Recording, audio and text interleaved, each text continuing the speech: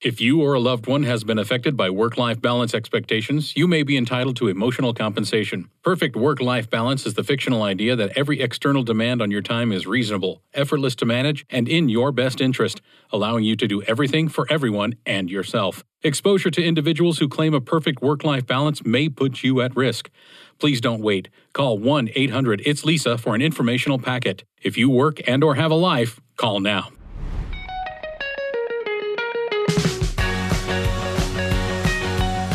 Welcome to The Lisa Show, where we take a good look at life.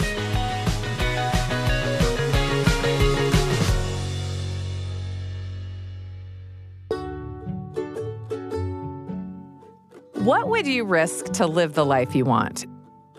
Now, this episode is dedicated to work-life balance, and it gets really personal because everyone's situation is so different.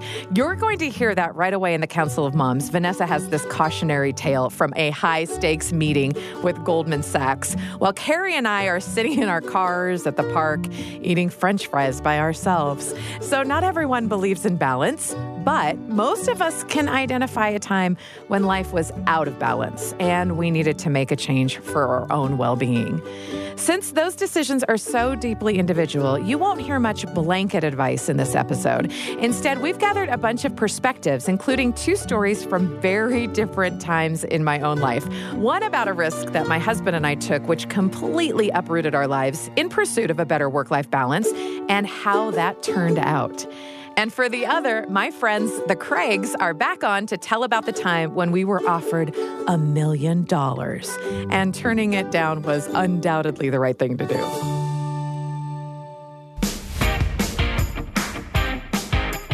Council of Moms, we have convened.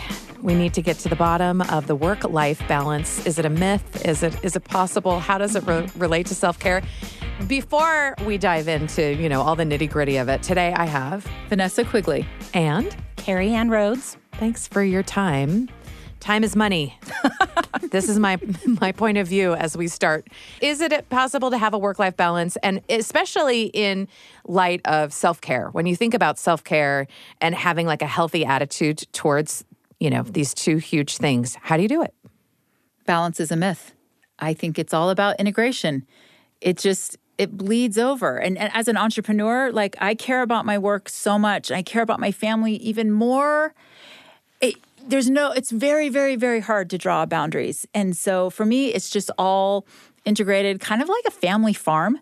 That's how my husband and I talk about it. I didn't grow up on a real farm. My dad had one of every kind of farm animal in our backyard, and we did have to milk a cow. But farm work, you don't get a vacation. That cow needs to be milked on Christmas morning, whether you want to or not. And so that idea that your work is part of your everyday and you just figure out how to make it all work together. Okay, so it sounds like, a flow, an ebb and flow, like a real creative act. So where does self-care fit into that? I'm still learning that, Lisa. Honestly, in the beginning when I first started working full-time, I still had all these other things that I wanted to do. And so I'm like, well, how do I fit it in? Well, I'm just going to sleep less. I used to pride myself in the fact in college I could live on 4 hours of sleep. Oh, yeah, 4 hours is a dream. As a 45-year-old, now 50-year-old, you can't get away with that. It doesn't no work. Shenanigans. In fact, there's a funny story. I was trying to pull this off, burning the candle on both ends. And my husband and I flew out to San Francisco. We were trying to raise money for our business. And we were pitching Goldman Sachs. Whoa. My husband calls them the vampire squid. I don't know why. Someone listening might know why, but we know. Scary. It's TV. So this was a big time meeting. And so I'm in my little business suit. Not really, but whatever. Feeling businessy as I could. There for the pitch. And mid-pitch, I remember very vividly my eyelids closing for a rest. I was just going to rest my eyelids while Nate said his part. And the next thing I know, Nate is elbowing me, and I'm sound asleep in a pitch meeting with Goldman Sachs. My goodness. I was horrified. Not as horrified later as when I referred to my husband as babe in front of the investor, and her eyes bugged out of her head, and I was like, oh, did we not tell you we're married? She's like, okay, this meeting is over. No, she was very gracious. We had a great laugh. But yeah, you can't live on 4 hours of sleep. I can't live on 4 hours of sleep. So did you get the money? We did not get the money from them. No, spoiler alert. Dang it. That did not end well for us. But it did show me that I've got to make a change. Like there are some things in this season of life that I cannot continue to do. I've got to figure out another way of doing things. Sleep has got to be a priority for my aging body, for my mind that needs to be sharp at work. And maybe there's things at home that I used to do, that I love to do, that I took pride in doing, that I can outsource or I can find a different way of doing. So like reprioritizing and being okay with changing the way I'm doing things was a huge act of self-care.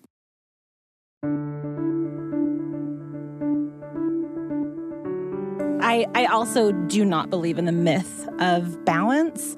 I'd rather call it being centered. And I think I can hear it in what you're describing too, is that you know, if you have this kind of centering of values or goals or faith or whatever it is for the individual, then everything is going to fall in place the way that you want it or the way that you need it. And if things become kind of wonky and they're kind of falling off center, that's a good time then to kind of recenter. And what do I need to do to create the center again where my values are at the middle? There has to be change, and it's super uncomfortable, and our bodies and our brains are resistant to change. So that's what makes life fun.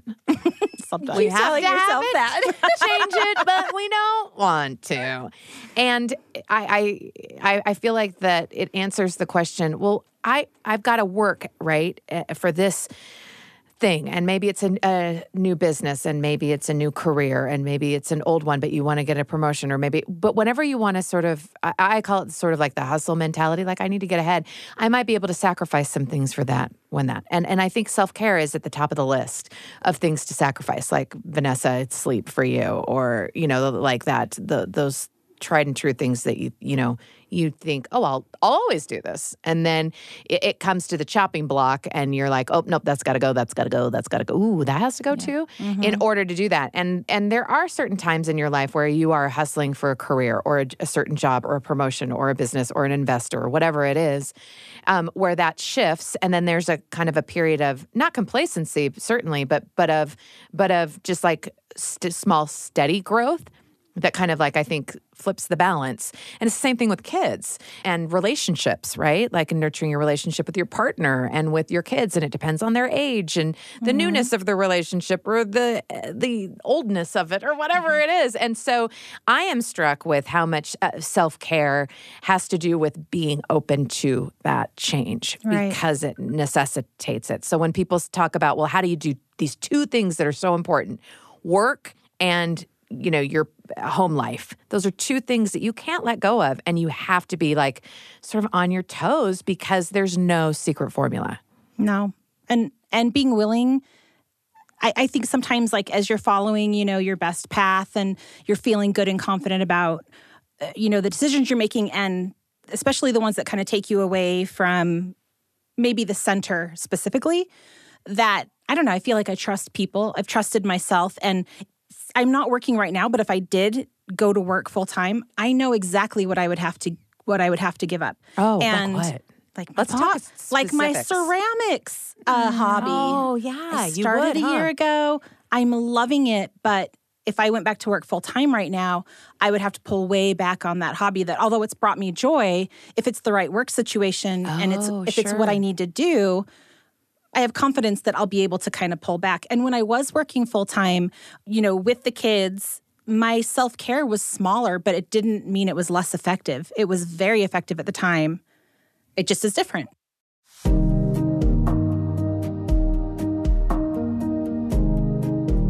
For me, for most of my marriage and having little kids, we had no money. Like, my late husband was always in school, working two jobs, and we both wanted me to be able to be at home when the kids were little, and that was an important value for both of us. So we were like, yeah, we'll sacrifice for it or whatever. So there weren't the self-care of like, we had to get creative, right? With like, dating and connecting, and that was a big self-care thing. And I just remember thinking at one point, it doesn't matter that I can't afford to go get like a pedicure or a manicure or whatever. I can access that same sort of like, what is it that I need? Is it that Is it the painted nail? No, usually it was just like, I need to get out of my house. Yes. You know, and sometimes self-care was just driving around or going on a walk, or a lot of times it was eating French fries in my car. I was just going to say French fries that I didn't at the have park. to share, because like when your kids are little, you're like, yeah, we can go get French fries right now. But then it'll be like, well, I want one. And then it's like, you have to buy a ton of French fries. But if you could just go and be like, I'm going to eat these by myself, you know, and that was, and, you know, when time and money are very scarce, you can get real creative, but it is possible. Yeah. And also, I think because my fries in the car at the park. Like, I still do that though, you guys. It's good. And I can afford to go get a manicure now. But I'd rather It's still eat a the favorite fries. way. Manicures and pedicures are expensive. I can't afford it. I know. I've been doing my own. I need to differentiate between escape and self-care. Ooh, what do you mean? Because sometimes there have been times where my, you know, eating French fries in the car at the park has been self-care. I'm having like this intentional moment. And then other times it's been like panic. Like I am going for a drive and you get in your car and it's more about just that escaping than like taking a breath and, you know. And so I have to be careful of that because I with, you know, anxiety and things, like I am prone to escape. And in the worst of times, the thought has crossed my mind, like, you've got a credit card in your wallet and a tank full of gas. Like, how far can you go? And that is not healthy. Yeah. Well, and that's an indication, though, that like, oh, something's off. Mm-hmm. My needs aren't being met. I call it being like real punchy. Or stabby. If I'm feeling punchy or stabby, like that's the code word. Like if when I talk to my people, you know, like if Gina's like, how you doing? I'm like, I'm stabby. She's like, okay. So what do we... I'm going to use that. I know what that feeling is. I was just, right? I You do. know, like how you say it. Yeah. And that is when, you know, I think, or it's an indication for me, like, oh, a line's been crossed. Like, well, maybe you need a better boundary with that friend or that kid or something. Like, why are you having such an emotional and an intense, you know, reaction? That is, you are not caring for yourself if you are letting other people's attitudes or, you know, situations or decisions or whatever, like, affect you so much. But yeah, you're right. Like a drive around the block isn't going to solve sometimes you need an emergency escape. Like yes, that you do. Sometimes necessary. Take yourself out of that situation before someone says something. Someone gets hurt. Someone gets hurt. But I think this is the difference between self-care. I think self-care is a habit. It's something that you choose to do, that you program, that you make a trade-off for, because you're like, if I regularly do this, I'm going to be better off. Like right now, one of the things I'm doing is I'm plugging my phone in a different bedroom at 10 o'clock. And I used to think self-care was having quiet time to scroll social media by myself in bed before I fall asleep. But you know what that does? It gets my brain going. It makes it hard to fall asleep. That I'm like, it has this ripple effect of bad, negative things. And so what I want to do is I want my phone to be far away from me and have a chance to read the giant pile of books that is sitting next to my bed. A dream. Yeah. So that is a habit that I had to be made consciously, because this is I had to identify what the result was that I wanted and what the action that needed to be taken. So that's an example of programming self-care with an outcome in mind. But I am all for the escape, whether or not I'm getting in my car and driving away or coming home and not ready to go in the house, and I just take an extra 15, 20 minutes in my garage by myself. Why my kids always know that I'm doing that, though? They always like, come knock, out, knock, and as soon as they come out, like, they look at me like confused, like, you're home. Why are you coming in? Even though I've done it for years. Like, I just put up my finger like 1 minute when I really need 10. Yeah, because I just think when I go in there, it's just going to be a different mood and I'm going to need to do stuff. And let me catch my breath. The other thing that I thought of when you were talking about the center, Carrie Ann, is that I think that is so important to identify what's most important to you. And things will shift and you'll have like, you know, tug here and there on different parts of your daily life. But like always addressing that center. And for me, it's my family and my faith. And so they're so intertwined. And even in this season of my life where I'm working and I might not be able to spend as much time with my family as I used to and doing things for my family, they are bought in that the fact that what I'm doing is important to me, it's important to them for their livelihood. And so we feel like we're doing it together. So it's not like me versus them. So, you know, I don't have a home-cooked plate of chocolate chip cookies home, ready for them when they get home from school. Like, there are moms that do that. They have fresh, I know, I used to be chocolate that chip mom. cookies. Do you have their I have number? not been that mom for many years. I want my friends go to to their be house. with kids, with moms like that, because that's not the mom I am right now. And they're okay with it because they know that I am here on your show and that I'm going to do some other thing for work. And they're proud of me. And the fact that I've communicate with them everything that I'm doing, the growth opportunities that I'm having, they're all bought in on this experience. And we all view it as a season of life too. So I think communicating with your family, with your partner, and just making sure that you're all aligned on what your end goal is. And our end goal is to have a close-knit, tight family who loves each other. You can have that with our life looking very, very different than it used to 10 years ago. It's all that change. I love that. Everyone's situation is so different. It's hard for anyone to say, you should work this much and spend this much time with family and have a job that gives you this much stress. I think what I'm finding is that it always comes down to what Vanessa said, finding what's most important to you. And after hearing the Council of Moms talk about how they find their balance, I want to dig into my own experiences to really figure out what that could look like. And to also help you know that I promise things never really go according to plan. And that's okay.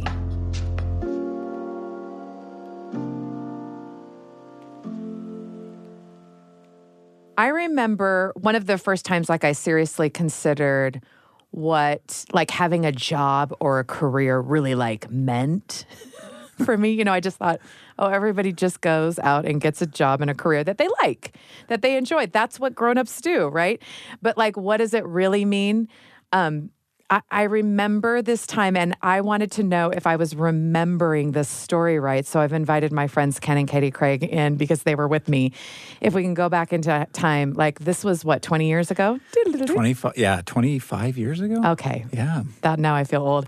Well, I wanted to know if I was remembering the story correctly because we went on a walk and we met someone who changed the course of my life. Just kidding. I mean, it is a memorable story, though, about why we work. So, Ken, start off the story. So it was June 1997, and we are on a walk. Katie and I, and you and Chris, we'd only been married a couple years, right? And so we're also still all students, and so we're on a Sunday walk, and we are suddenly bombarded by 5 or 6 college students that come running across the street. That we don't know. We don't know them. Mm-hmm. And they're probably, looking back, I don't know, 2 or 3 years younger than us. But at the time, we're married. And so I think we felt like we were a little older. Mm-hmm. But there was just this youthful energy of, you guys have to come in this house and hear this pitch. And this guy didn't think we could get you to come in the house. And you got to come in and, they and were hear for it. Sure lacking. And we're like, is this an MLM? And they're like, no. It's just 5 minutes. 5 minutes to listen to this guy. And we knew what it was. I remember looking, the four of us were such good friends that we looked at each other okay, we know that this is a thing. This is an MLM thing. Yeah, that we're not interested in. And we're not interested, but we could mess with them. Yes. And it could be fun. Yes. And we said all of these things with one look. That's true. That's right. Yes, we will come into that living room. This could be fun. Because I remember asking about the shape of their organization. So is this a pyramid scheme? No, it's shaped like this. So is that like a triangle?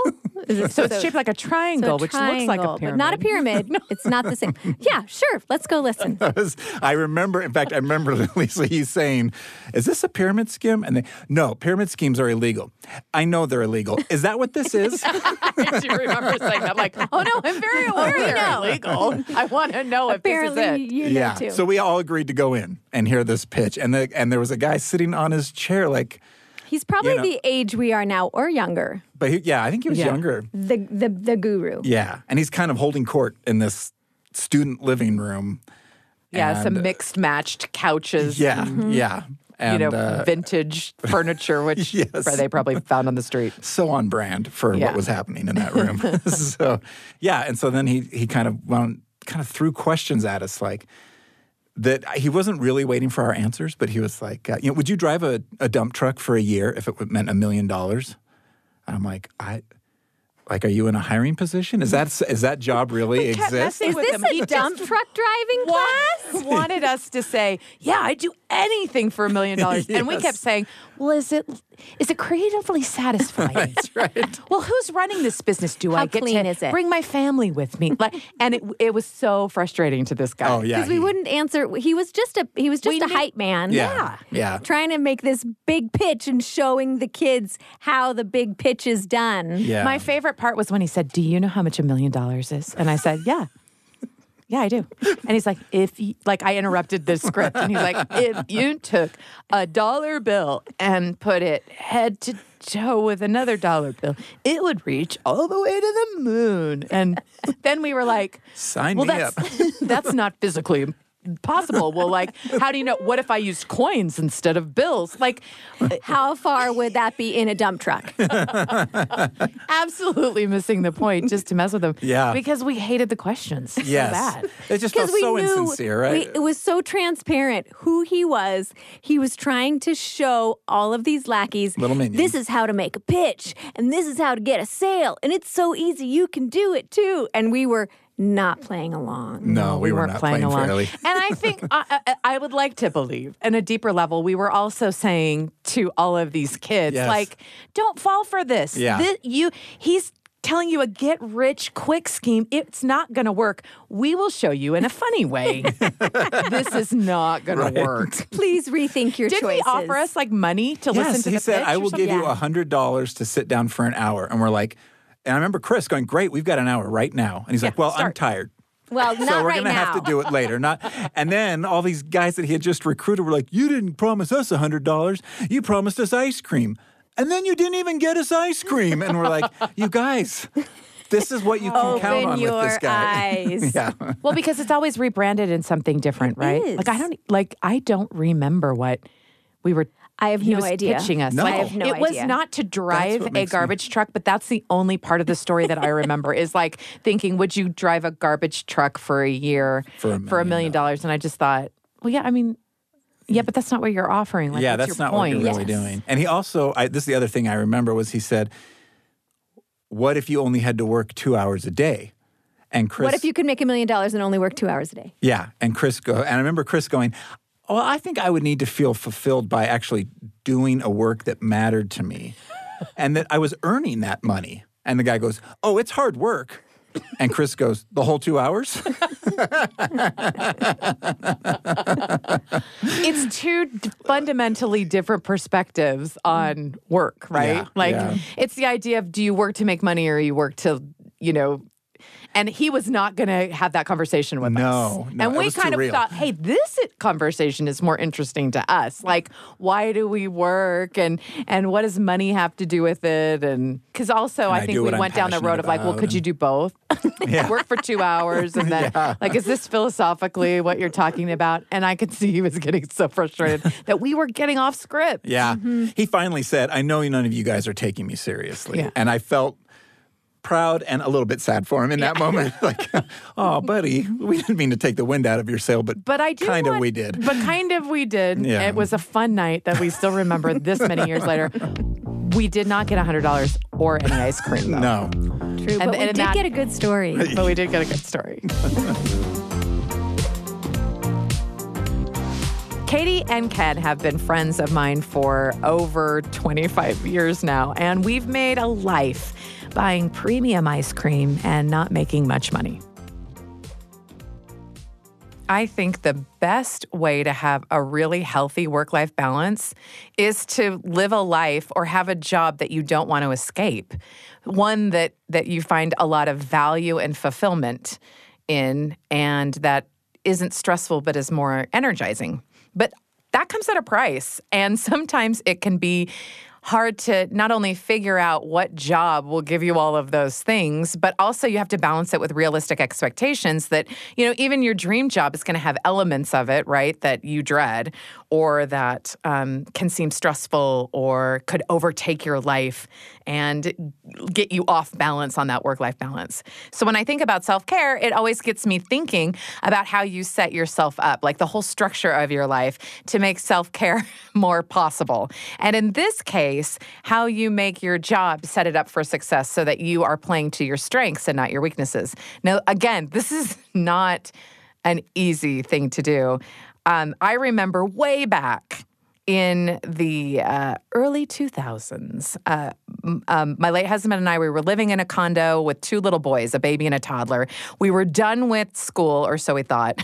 We had both gotten our bachelor's degrees. Christopher got a job managing a Barnes & Noble, and it was this big flagship store.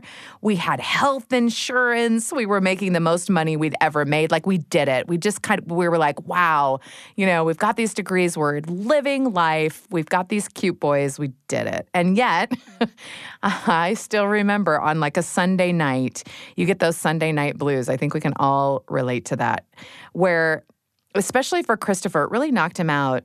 He liked his coworkers. He liked his job, right? But he felt like, and I remember him telling me, I just feel like any monkey could do this job. Like I have to do reports and unpack boxes of books and set them up and do reports. I don't know what these reports were, but there were a lot of them.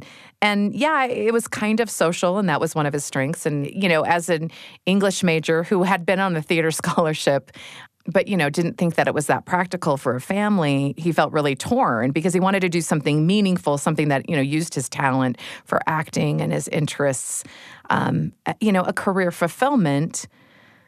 But he felt sort of stuck when he felt like he should have been grateful, right? And then one day we had some friends tell us about this MFA, this Masters of Fine Art program in Exeter, England. And as they described it, we both just got energized from head to toe. I remember we looked at each other and we were at a party with people and we were asking them all these questions, and we got in the car and he was like, oh my gosh, that sounds perfect. And I said, that is perfectly tailored for you.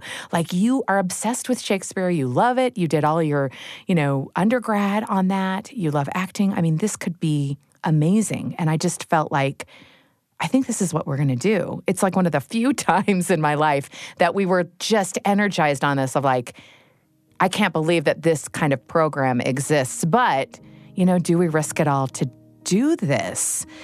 And in this particular program, he would be studying with one of the top 3 Shakespearean experts in the world. It was a staging Shakespeare degree, directing Shakespeare, and it was his specific passion. I mean, it really included everything that he liked, everything that he was good at. I mean, he was that little kid who, this literally happened. I know it sounds like I'm making it up and it's like in a TV show or something like that, but like where the kids were outside playing and they're like, hey, Christopher, come out and play. And he's like, yeah, I'm not feeling well. I'm just going to go lay down. And he was like reading Shakespeare plays. And, he didn't do that all the time, but like he did just read them one summer as a kid. And so this was something that wasn't just like a flash in the pan idea. So we heard about this. I knew if he applied, he would get in. And I just started thinking about, okay, what am I going to pack? I was just so confident that he was going to do it. And I guess I was just young enough that I was like, what could go wrong? Fast forward, lots of things. But, I miss that, like, bright, hopeful, young, naive Lisa. But, it got her to a lot of places, so good on me, right? Anyway, he applied, got in, and he got one of these coveted spots. And we quit that really great job that was awesome to earn no money and move to a different country. So stupid if you say it out loud, but it was honestly, I think, one of the most important years in our marriage as well. It put us on a different track, and specifically career-wise. Christopher had an entirely different career. It was super demanding and rewarding. It never really made us a ton of money, although, to be fair, it never promised to make us any money. So, we went in fully aware of that. But we'd made that decision, I think, consciously that year, especially when we applied, like to live a certain way and kind of not look back, right? Like, we're going to make this decision and we're not going to second guess it. And we're risking it for a certain life that we're going to determine. And that, because knowing that you're going to spend so much time at work, I mean, that is your life in a large chunk of it. So you can't just say, it doesn't matter, because it does. How much it matters and how much you define of your life, I don't think matters.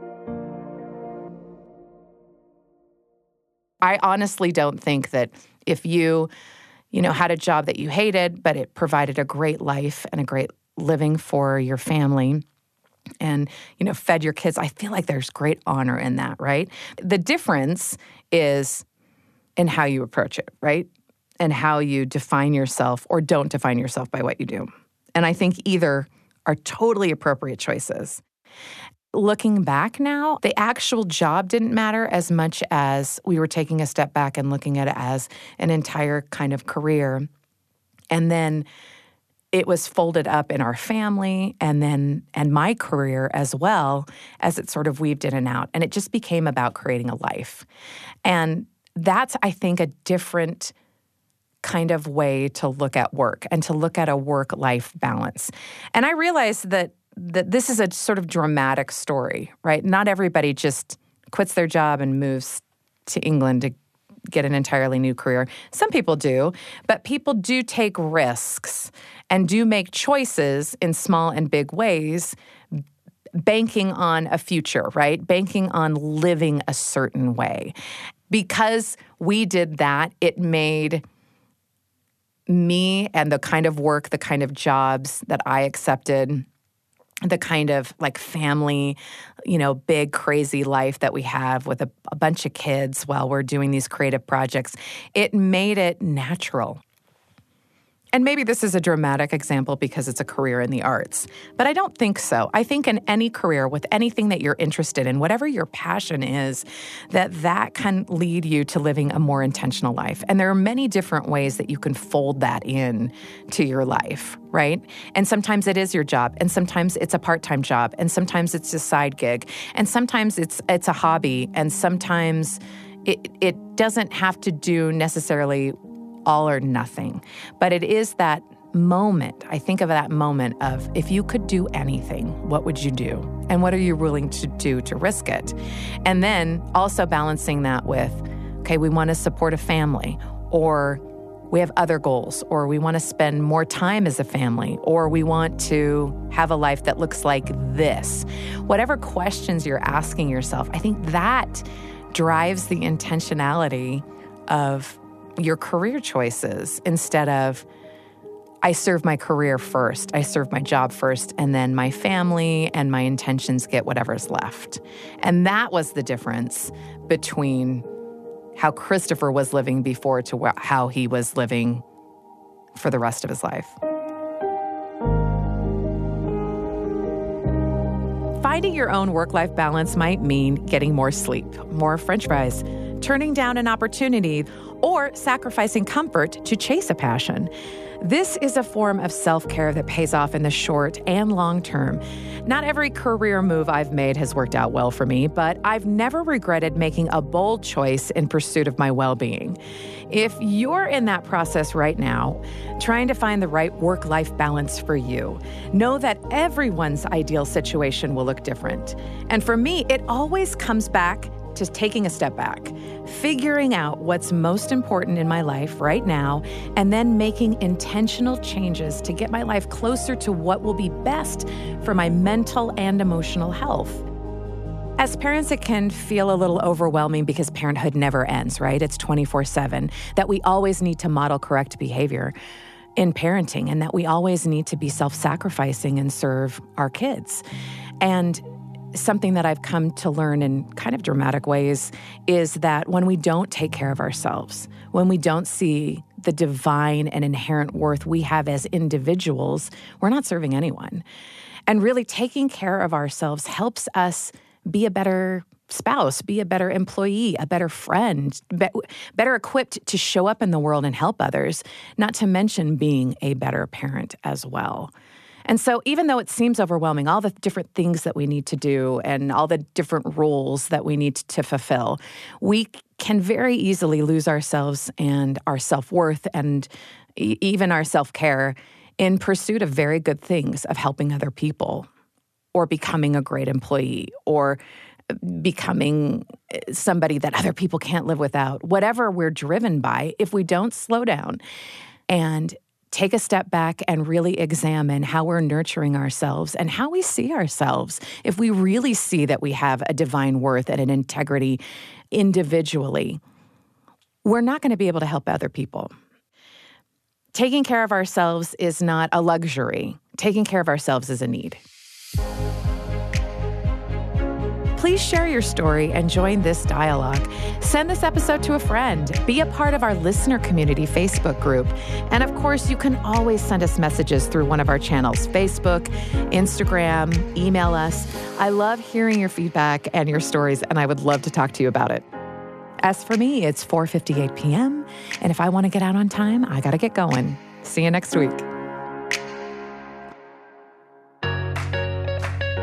The Lisa Show is a production of BYU Radio. It's hosted by Lisa Valentine Clark and produced by McKay Menden and Becca Hurley, with music and post-production by Sam Clausen. If you like the show, make sure to leave us a rating on Apple Podcasts and Spotify. If you have questions for the Council of Moms or just want to tell us about an experience you've had with the show, you can connect with us on Instagram and Facebook. Next week on The Lisa Show. Okay, so did not read the whole thing, thumbed through it, read one paragraph about how your partner might help bring you breakfast in the morning. You guys.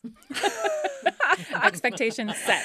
Expectation They might set. do this. I mean, What a wonderful thing. I wish that I could remember exactly what it says. In my mind, it said, if your partner loves you, they will get up before you and bring you breakfast every single day of your pregnancy. I mean, Yeah, because you're growing a human. Sounds reasonable. That's next week on The Lisa Show. Be sure to find it wherever you download your podcasts.